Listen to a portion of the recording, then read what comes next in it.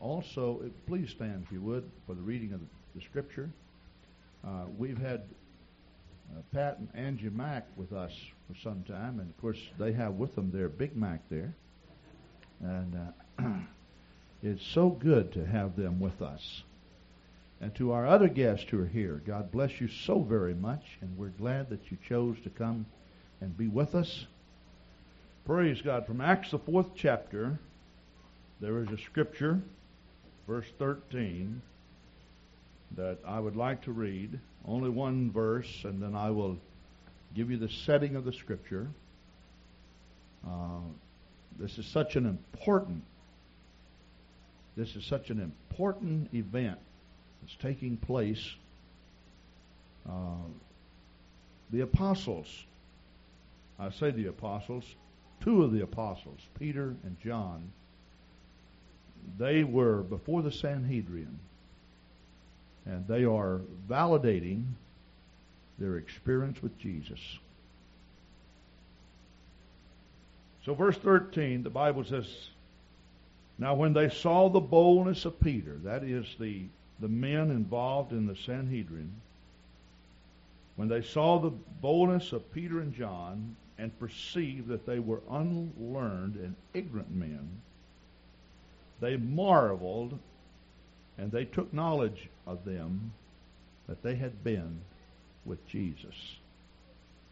And I want to speak on the subject, which is really a question. Does your Jesus make a difference? Does your Jesus make a difference? And you may be seated.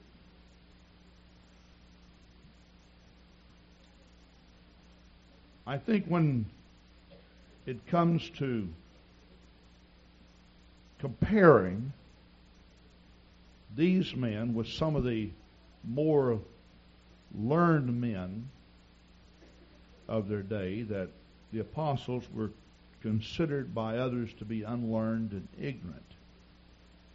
As you very well know, most of the apostles were fishermen.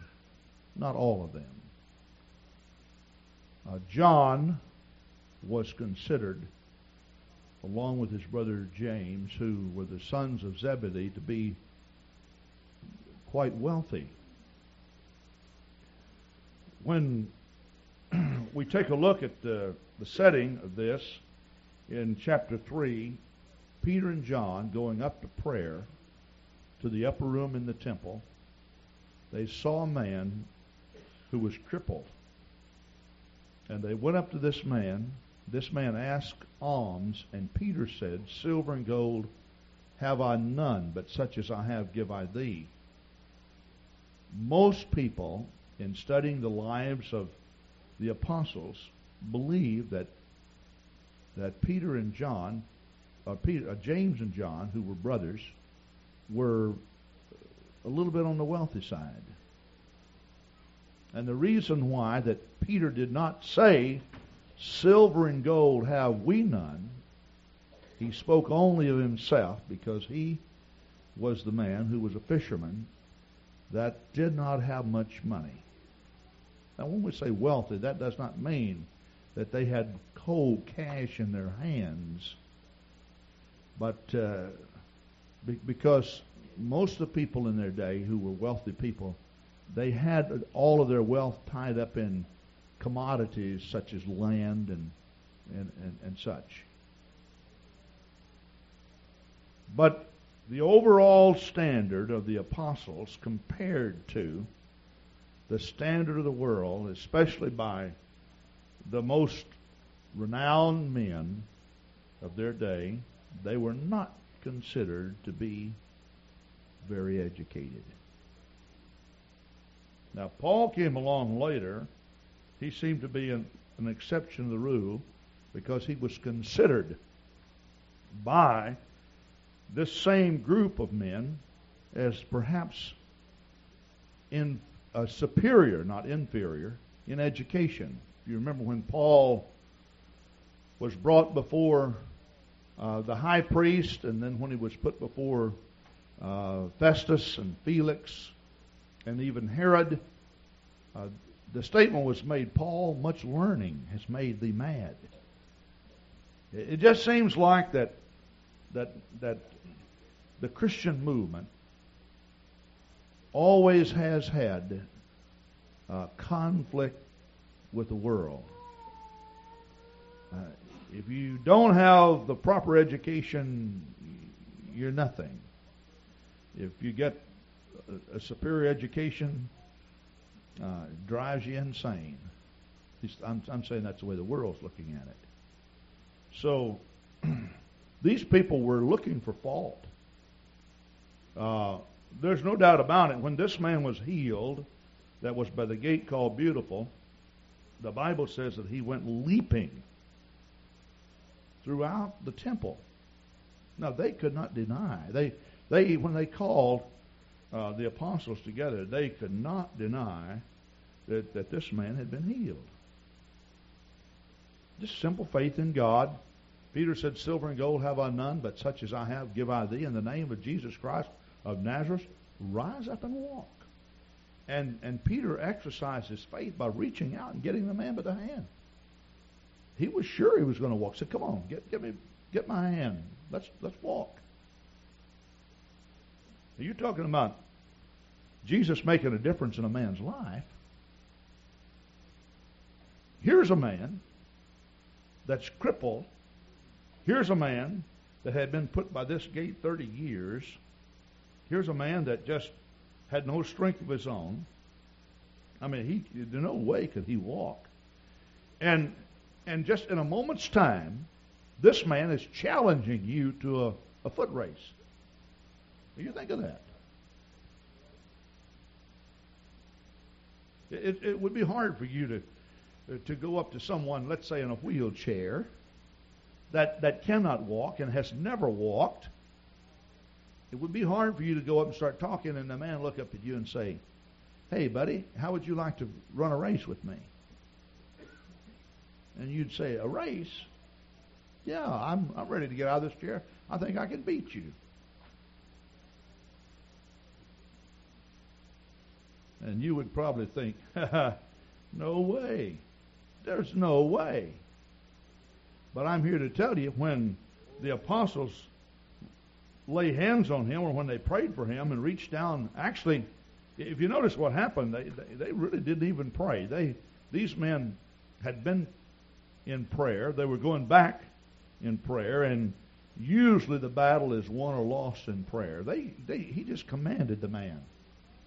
He gave him a simple commandment in the name of Jesus Christ of Nazareth: rise up and walk. And this man that had to be carried here, the Bible says that immediately, verse 7 of Acts 3, he took him by the right hand and lifted him up, and immediately his feet and ankle bones received strength. And he, leaping up, stood and walked and entered with them into the temple, walking and leaping and praising God. I mean, a total healing.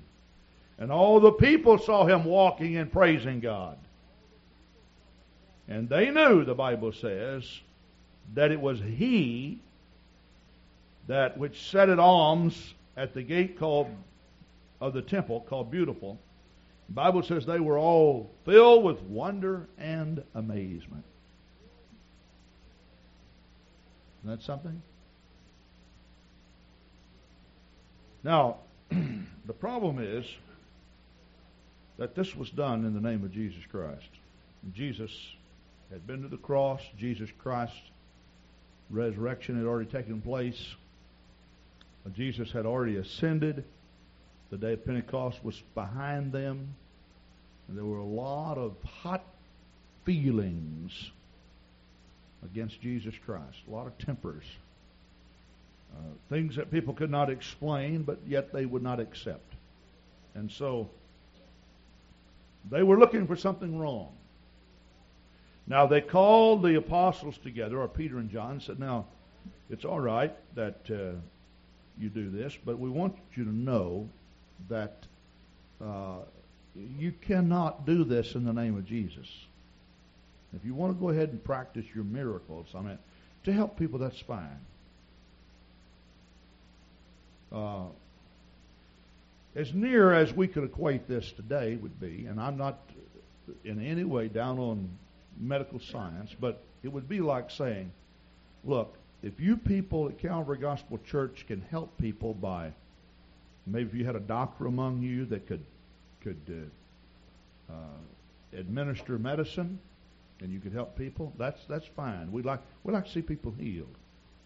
But if there is a shortcut to that, and if you call on the name of Jesus Christ and have faith and accomplish the same thing, we'd prefer you not to do it. You follow what I'm saying? We want the healing, but we would rather not see them healed. We would rather see people still in their misery than we would to see Jesus' name called over them and see them healed. Now that's what they're saying. If you do it any other way, do it. Because we're glad that this man's been healed. Furthermore, he's been a nuisance to us because he asked us for money too. So we'd like to see him healed. But if it means being healed in the name of Jesus Christ versus some other way, we just prefer the man just not to be healed. Now you can read, that's what they're saying. Now, a lot of questions came up, and so as a result, the Bible says they put them in hold overnight. In other words, they wouldn't turn them loose. The reason why is because the men just would not agree that they were going to stop preaching in the name of Jesus. They said, we can't do that. So they put them in hold, verse 3 of chapter 4, until the next day. The Bible says they were very grieved that they taught the people, preached through Jesus the resurrection from the dead. We believe in the resurrection, but not through Jesus Christ. That's what they were saying. We believe that it'd be nice to see people healed, but not through Jesus Christ. And then in the morning, they were brought before the rulers and the elders and the scribes. And they were really given what we'd call a dressing down, a going over. They tried to intimidate these people. Peter says in verse 11, "This is the stone which was set at naught of you builders, which is become the head of the corner." Now they obviously knew that this was the fulfillment of prophecy, because it was prophesied that the Messiah would become the chief cornerstone. And it was also prophesied that he would be rejected. But isn't it amazing that when one came along and did what their Messiah was supposed to do, and when he was rejected, like the prophecy said he would be, they also rejected Jesus Christ. If Jesus had been accepted by everyone, he would not have fulfilled the prophecy.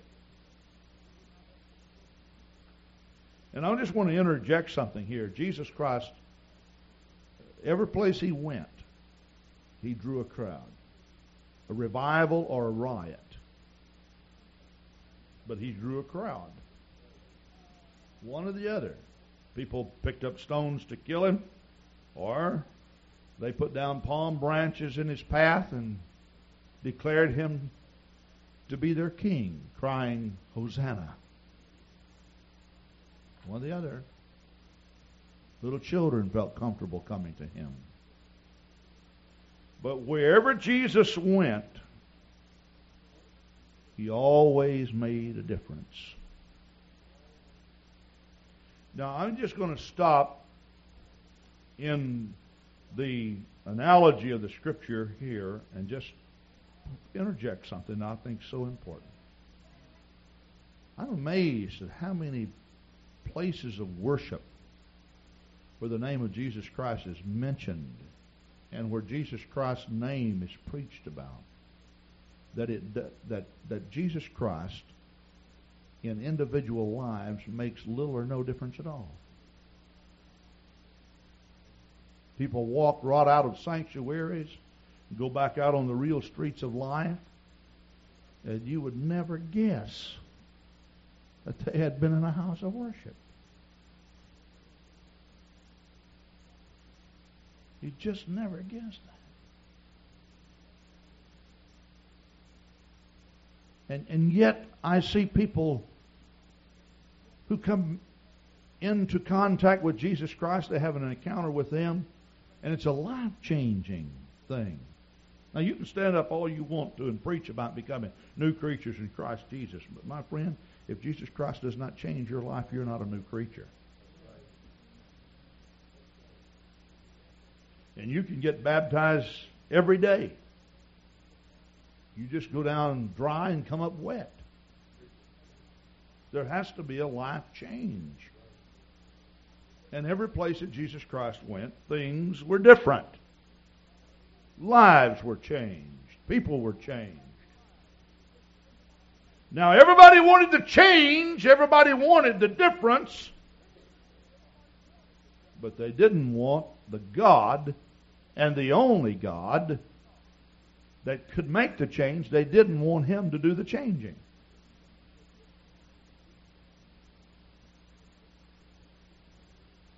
You can go in for professional counseling, sit down for 1 or 2 sessions per week, make a life change, and society will publish all kinds of reports on it. Reports such as, you cannot believe what AA has done for the American alcoholic. But let someone come into the house of God and be delivered from alcoholism in a moment's time, and call up someone and ask them if they'll publish a report on it. I know of some of you who were alcoholics before you came to Jesus. Do we have anyone that's bold enough to raise their hand? Okay. Look at these people. And they came to Jesus Christ and never took another drink. Totally delivered. We'll brag on AA. And please understand, I'm not knocking AA. I'm saying that if what is being done is so great, and if so much money is poured into research to help people with cancer, to help people with deformities and such, then when Jesus Christ comes along and does it free of charge, why can't we magnify Him? Why can't we glorify Him? Why can't He get credit? Why can't He be praised? Why can't we be glad and happy that Jesus Christ has come our way?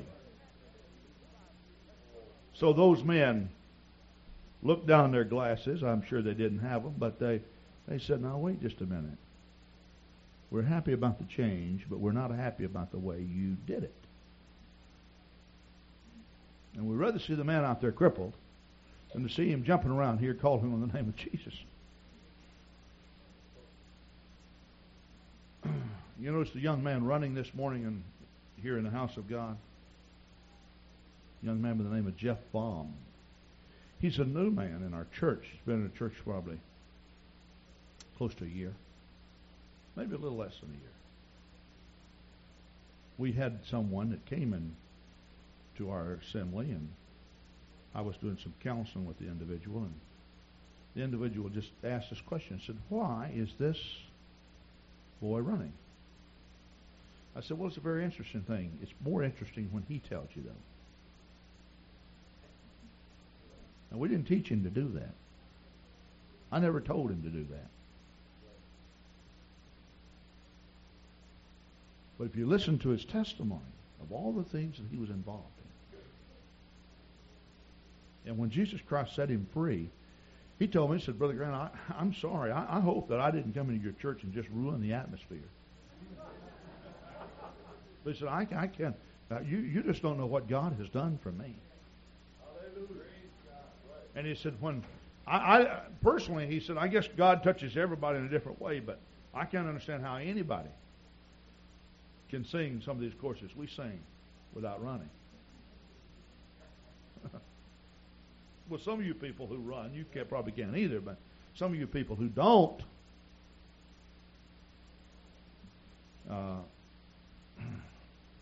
well, let me say this. It's easier to get enthused about things if you're enthused about it. And it's easy to be critical about things if you're not doing it. I say if Jeff Baum needs to run, let him run. Well, he may turn off someone. Well, since when did worship always receive the acceptance of society? On the day of Pentecost, they thought the Bible says some were mocking. I mean, they sat back and mocked. Others said, these men are full of wine, new wine.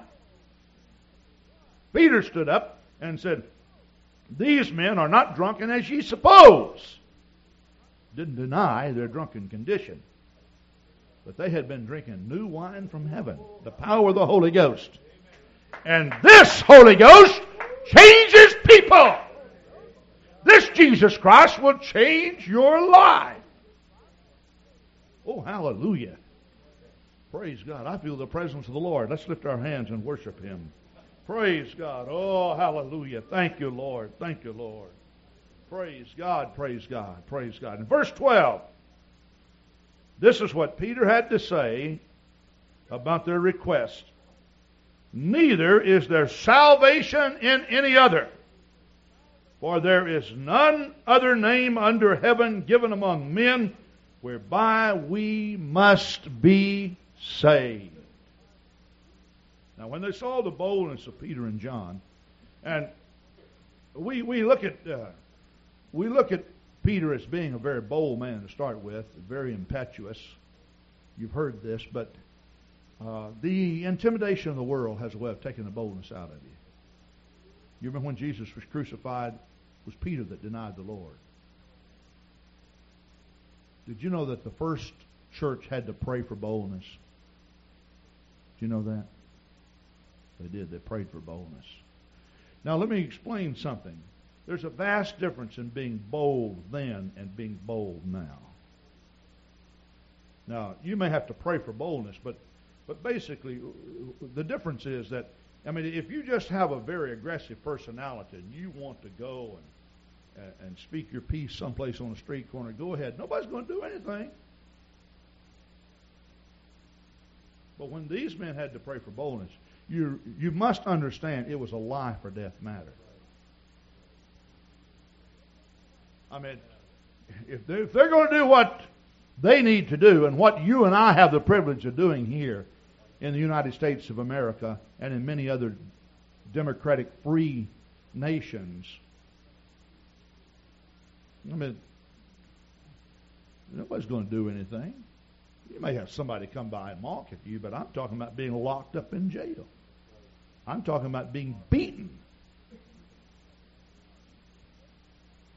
So they marveled. But this one thing they could not deny, that these men had been with Jesus. Now, the obvious assumption is,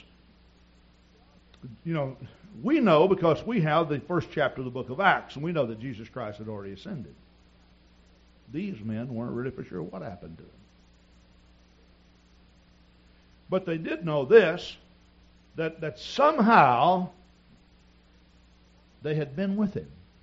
They didn't understand it was in the upper room in prayer. They didn't understand that. They thought that maybe these men are just slipping off someplace to wherever he's camped out. And they were going in and they were being influenced.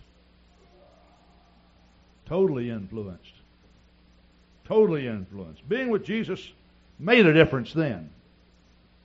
When Jesus Christ came through. John the 4th chapter, the lady at the Samaritan well. Jacob's well, the Bible says. If you just turn there, this is such a great passage of Scripture. I'll tell you, I find so many beautiful gems, nuggets. I want to read this. John the 4th chapter. The Bible tells us that Jacob's well was there, verse 6. Being wearied with his journey, sat thus on the well, and it was about the 6th hour. Now, the thing that really intrigues me about this, if you back up to verse 4, Jesus said, and he must needs go through Samaria. Now, Jesus Christ needed this experience. Now, when you look at the woman by the well, you think, oh, man, she really needed Jesus. True. But the Bible also says that Jesus needed to go through. Well, someone said he needed to go through just to heal. But let me point out something. Well, it is true that God made man in order for man to worship him. You also must understand that God needed an avenue to express himself. In other words, man was not made just so that God would get glory, but also man was made so that God could express himself. You have to understand, Lucifer and a third of all the stars of heaven, angels of heaven, now demons, were cast out of heaven because of rebellion. Then God made a human being. Why? To praise him? Well, not just to praise him. But this was another avenue in which God could show his love. And I want to say something that I think is so important. Regardless of what your concept of God is, God wants to do good things for every person he can. If your Father, being earthly, know how to give good gifts to men, how much more, the Bible says, shall your heavenly Father know how to give good gifts to men? God wants to do something good for you today. Now, quite often we reject that. We reject that idea. I don't know if you've ever had any dealings with a child that has a conflict, that has a complex. I've dealt with some children before, and their approach would be like this. Well, Pastor, I know that you won't let me do this, but... You ever heard that before? So don't use that approach, because that reflects our relationship. Right away you pitch yourself negatively toward me. But saying, really, you're not good by nature, so you probably won't, you're not going to let me do this. You ever had children to do that? Well, others just come up and say, oh, Pastor Grant, he'll let us.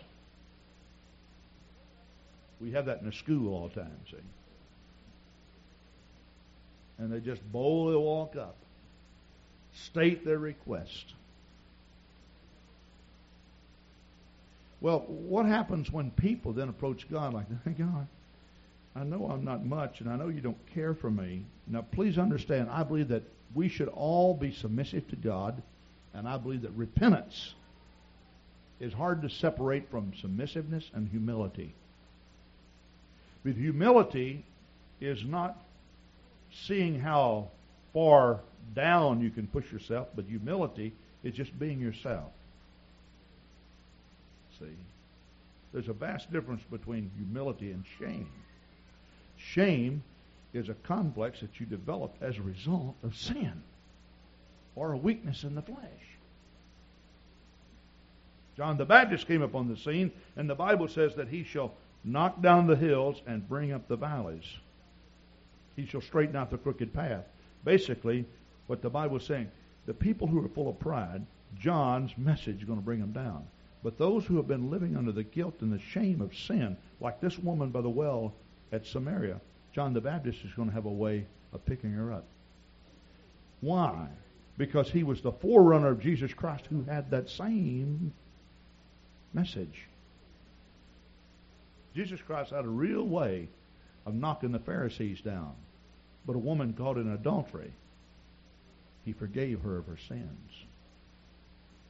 Isn't that right? So Jesus needed to go to Samaria. Jesus needed to go and talk to this sinful woman. Jesus needed to go and talk to this person who had a bad reputation.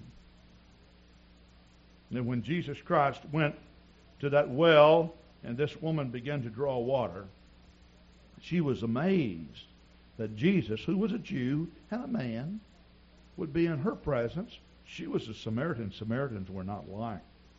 We talk about racial strife in America, but let me tell you something. They had it back in these days. I mean, everybody had their own little corner. Nobody associated with anyone that they even had a question mark. You didn't do that. And the Samaritans. You know when Jesus Christ gave the Great Commission, what did He say? Let's turn to Acts, the first chapter.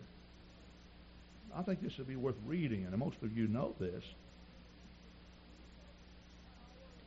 Ye shall receive power after that the Holy Ghost has come upon you. Acts 1 and 8.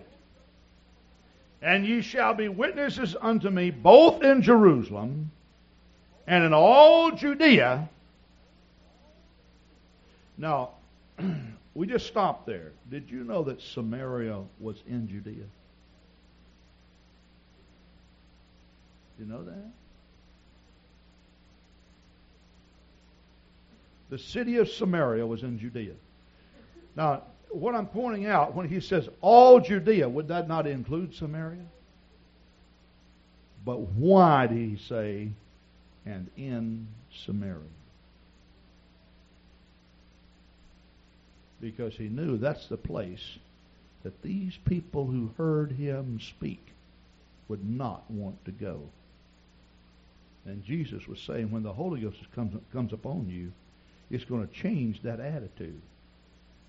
And if you read in Acts the 8th chapter, my friend, when Philip went to Samaria, the Bible says all of Samaria believed the words of Philip. Jesus made a difference in Samaria because Jesus had made a difference in Philip's life.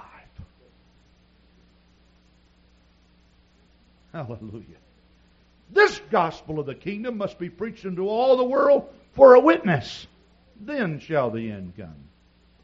Who is important to Jesus? Every creature. Every person. We sing the song in Sunday school. I remember singing when I was a little kid. We still sing it.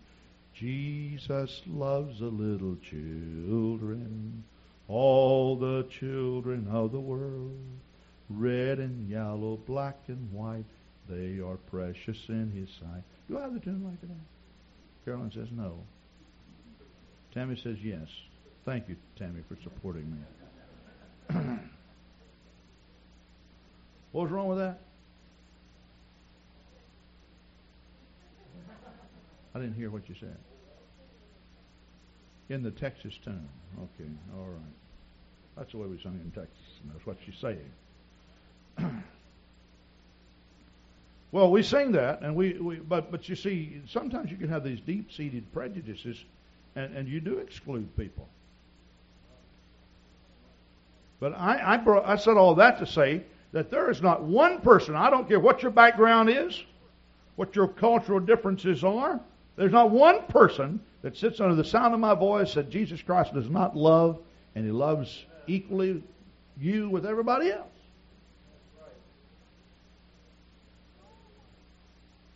We're all one in Christ Jesus, Paul says. There's neither male nor female, bond nor free, Jew or Greek. We're all one in Christ Jesus. So Jesus needed to go there. And when Jesus went there, He ministered to this woman. This woman was drawing water.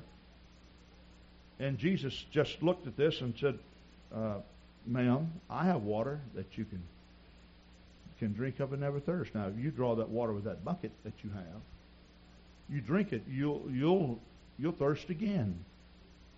But I have water that you can drink of and never thirst. She was so amazed. She was inquiring about, are you a prophet or what? And Jesus began to prophesy. And in verse 19, she says, I perceive that thou art a prophet. Jesus said, our fathers worshipped in this mountain, and you say that in Jerusalem is the place where men ought to worship. Then Jesus goes on to talk, and then verse 24, he says, God is a spirit, and they that worship him must worship him in spirit and in truth. And so the lady says, oh, my. I got to go tell my husband about it. And Jesus says, oh, well, let me just talk to you about that just a little bit. He was very gentle. He said, you've had several husbands, and the man you're living with now is not your husband.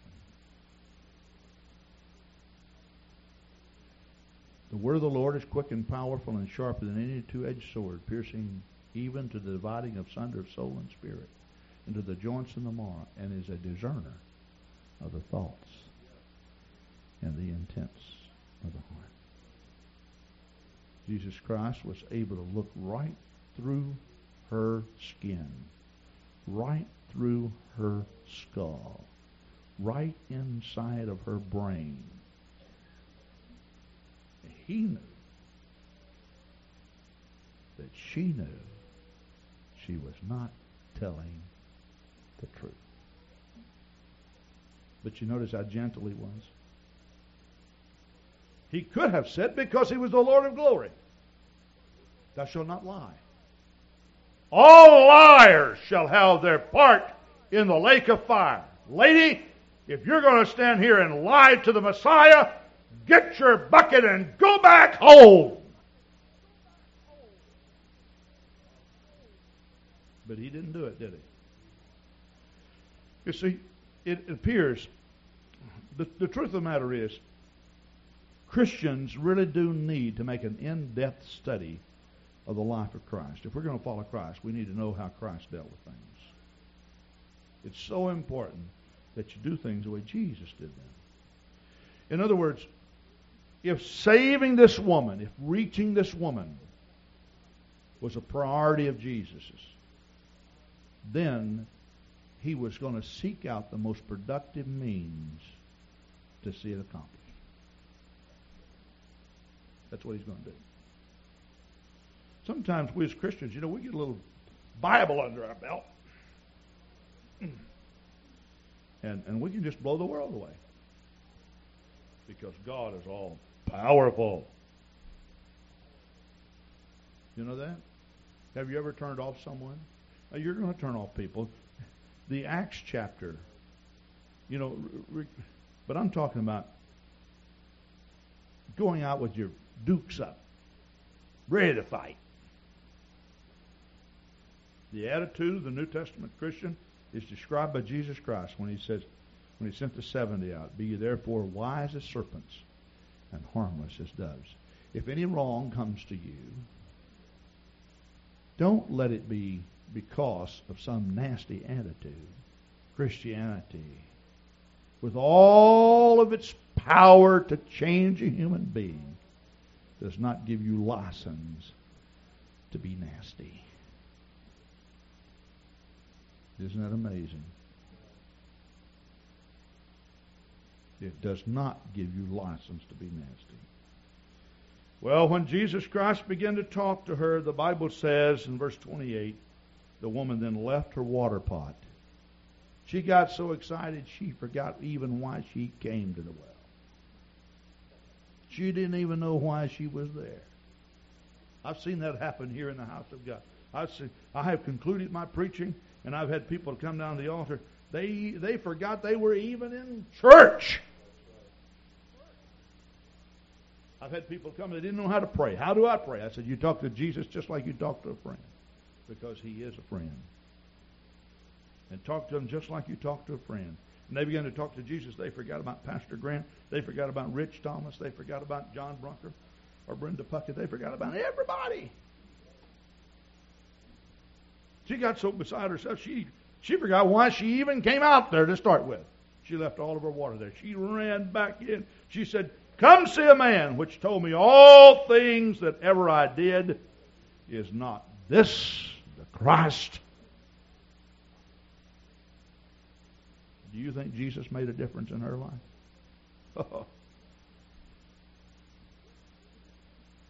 This little occurrence in John 4 set the stage for Philip to go.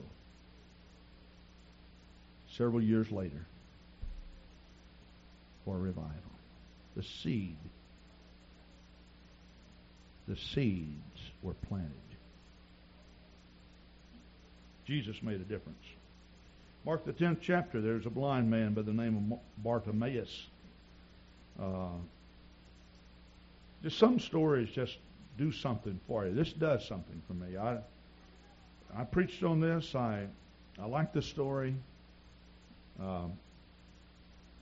The book of Matthew talks about two beggars, two blind people.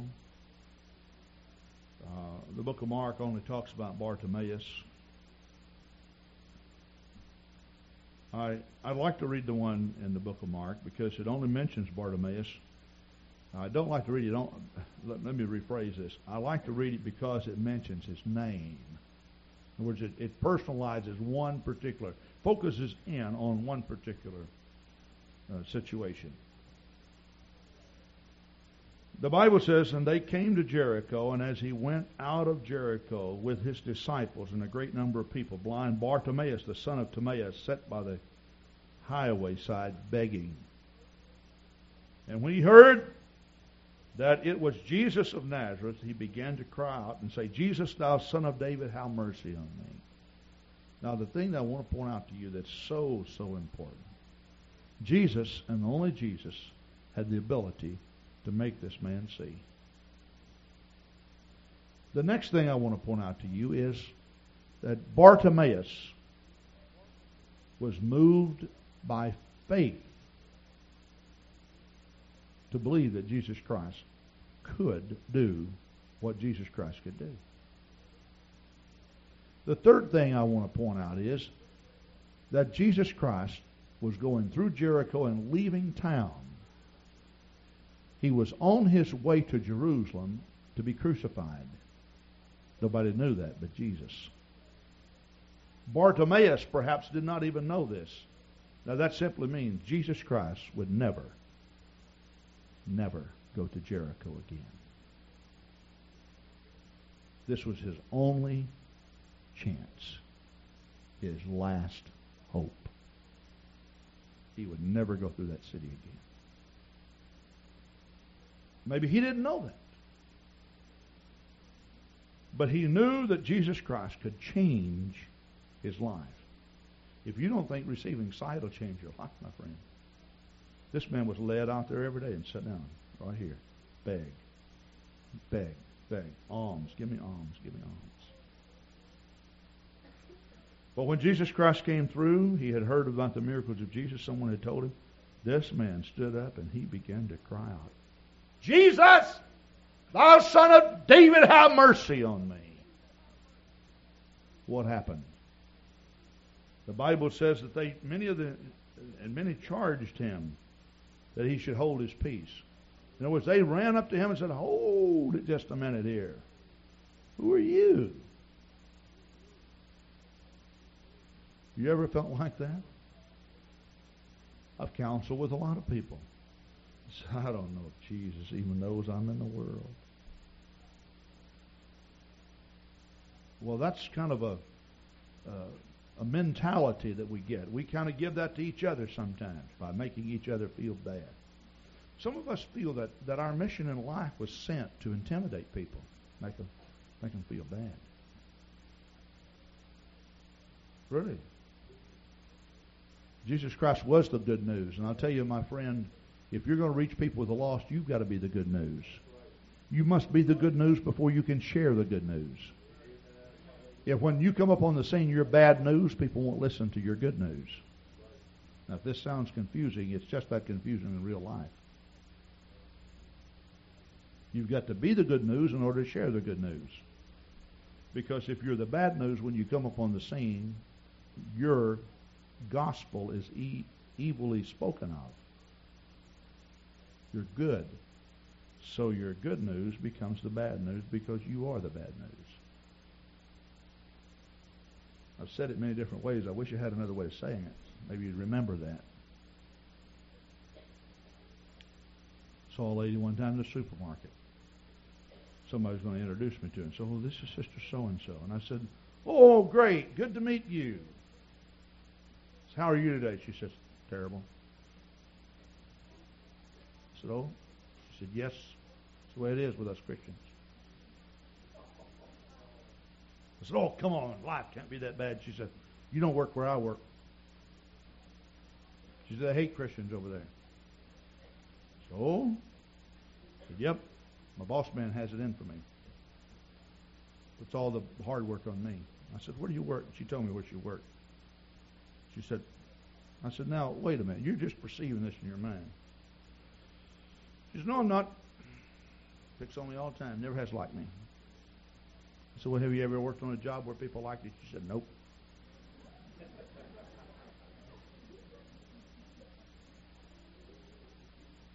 What happens when you witness to people? They don't like it. I'm serious with you. We walked away and went down the aisle. My mom kind of felt that I was a little bit grieved, and she wanted to comfort me. She said, oh, you just have to love some people, son. Don't worry about it. You know what was going over in my mind? I'll let you read my mind here for a moment. Draw the curtain, and you can see in my mind. I'm going to pull it back so at the end, so you won't keep reading. But you know what I was thinking about? Now, if I were the devil, I'm drawing the curtain back so you can't read any further. If I were the devil, she's the type of person I'd really like to jump on. Because she's not going to win one soul to Jesus. Did Jesus make a difference in her life? I'm not going to question her salvation. But I am going to say this. I think, if I understand the Scripture correctly, that Jesus Christ does, somewhere along the road, every now and then, maybe not all time, but every now and then, He just pumps you up with a little bit of joy, don't you think so? Don't you think He can put a little bit of it in your bloodstream?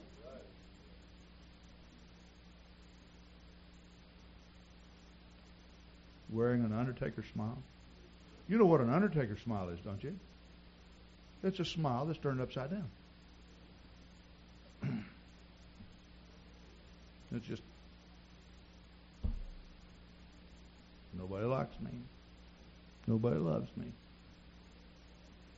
I'm here to tell you, that's what they were saying. Bartimaeus, who are you? You think Jesus cares for you? You think Jesus loves you? We're important people. And we're in this little procession here with Jesus. It didn't mean anything to Bartimaeus. My last hope, my last chance. The only person that can change my life. Jesus, thou son of David. He cried out the louder. You know what happened? My friend, Jesus Christ stopped dead in His tracks. And He turned around and said, who called me? He says, back there. Jesus said, Bartimaeus, what would you have me to do? You know, another amazing thing was that when Bartimaeus got up to go toward Jesus, you know what he did? He took his cloak off. In other words, this man had a lot of faith in God, and blind people wore these cloaks. In other words, if you saw a blind man, you didn't pay any attention to the cane in his hand. You looked at his garment. When he got up, guess what he did? He pulled his coat off. I cannot help but believe that Bartimaeus was determined to touch Jesus. Bartimaeus knew that when I touch Jesus, Jesus will make a difference in my life. Did he? Oh, yes, he did. Praise God. Did Jesus make a difference then? Oh, yes. Ask the maniac of Gadara, who was clothed in his right mind. Ask the shorty, Zacchaeus, who climbed up in a tree.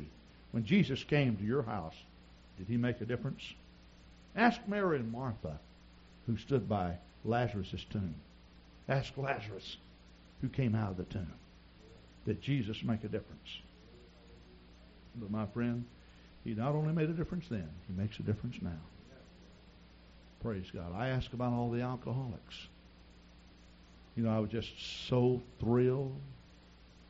Something was said to me just the other day. Rich, it was by your dad. It happened to be at your mom's funeral. I was talking to your dad, and he was alone. Actually, it was before the funeral. He came up and he put his hand on my shoulder. He said, Pastor, I haven't been very expressive. But he said, my son, Rich, found God at your church. He said, you didn't know him before he found God, did you? I said, no. He said, it's made all the difference in his life.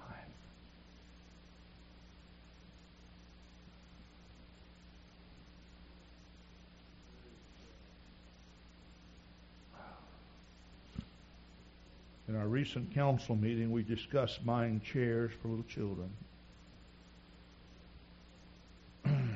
We need some chairs in our Sunday school. We've had chairs, and they're just getting old and battered and torn. Yesterday, I opened a letter, and it's from Rich's dad. He's just so thankful. So thankful for what the church did. He said also, he said, my lovely wife loved children. Rich was telling me that you folks needed chairs for children.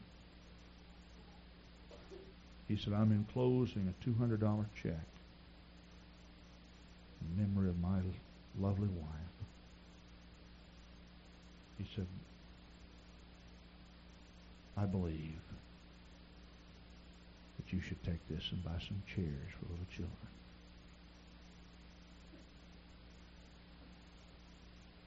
Jesus will make a difference in their lives.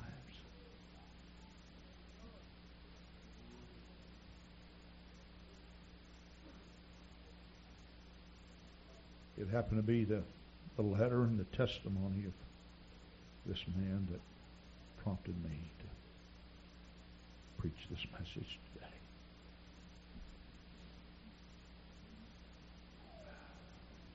Jesus still makes a difference. He was not just the Jesus of 2,000 years ago, but he's the resurrected Savior today. Oh, hallelujah. Would you stand with me at this time?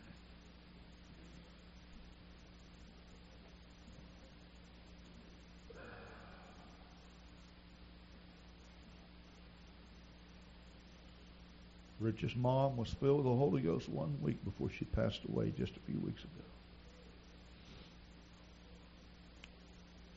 If you could go and pull back the curtain of eternity like I did the curtain of my mind, you could see this precious saint. You could ask her, Mrs. Thomas, tell us about it. She'll say, Jesus made the difference.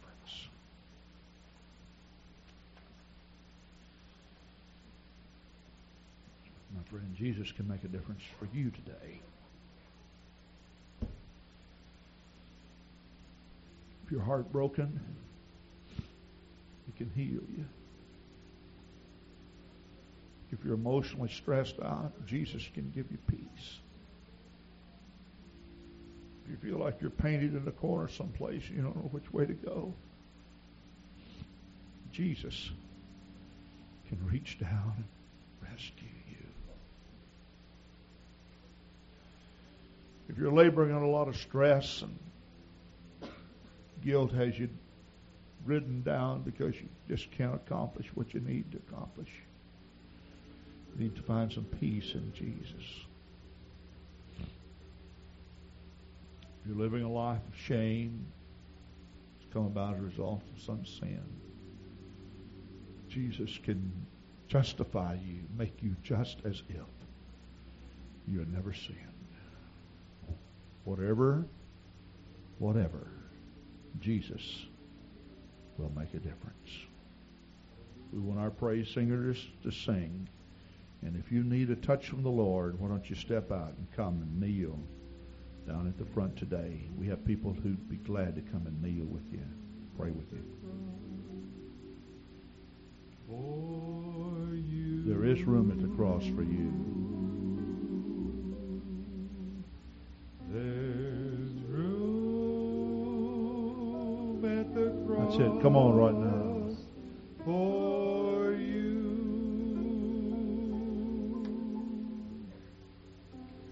Though millions have come, there's still room for one. Brother Armstrong has been sick this past week, quite extensively. In fact, the last few weeks. Some of you brothers come and pray with him. Would you do that? Come on and kneel by his side and pray with him. There's room at the cross for you. Come on and give your heart to God today. Come on and step out right now, would you?